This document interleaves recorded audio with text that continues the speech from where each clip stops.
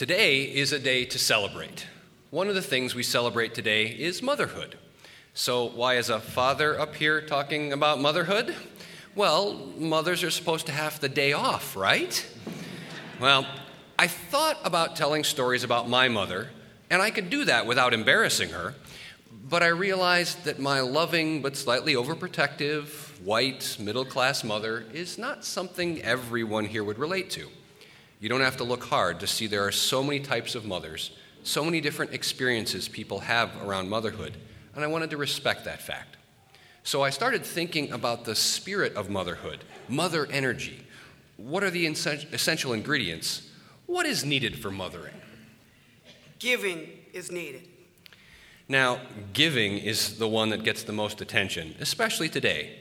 Motherhood means giving of yourself, changing the 1,000th diaper that has managed to leak all the way through your son's outfit and leave a lovely pattern of wetness on your pants. Hunting on all fours with a flashlight to find the microscopic shards of broken juice glass on the kitchen floor. Struggling through typing your very first text message and then painstakingly deciphering the near instantaneous reply.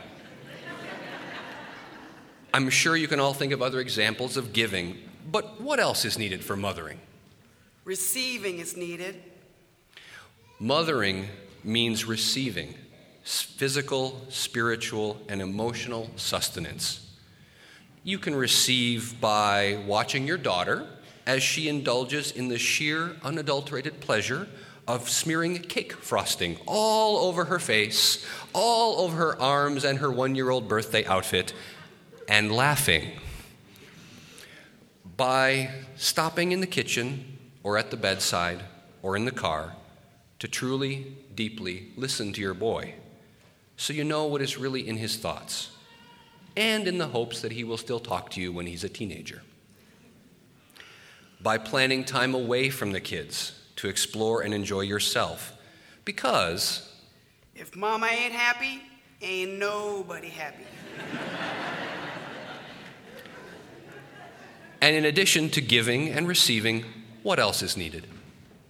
Growing is needed. Motherhood is an ever-evolving challenge, requiring things like finding a new way to stop the crying when your baby daughter outgrows the fascination with the jingle and shine of your car keys.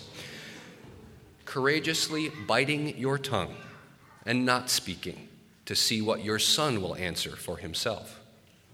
Working to forgive the wounds that only children you love so much can inflict, and admitting your own mistakes and faults, especially back to your children. All of this leads me to see that mothering goes way beyond nurture or nature. Motherhood is a promise that can come from one mama, or two mommies, or two daddies, or a single dad, or an adopted family, or any other of the wonderful, complex connections between people. Mother energy is about being a good and gracious human being. Motherhood is a promise of a love that does not tire. Come, let us worship together.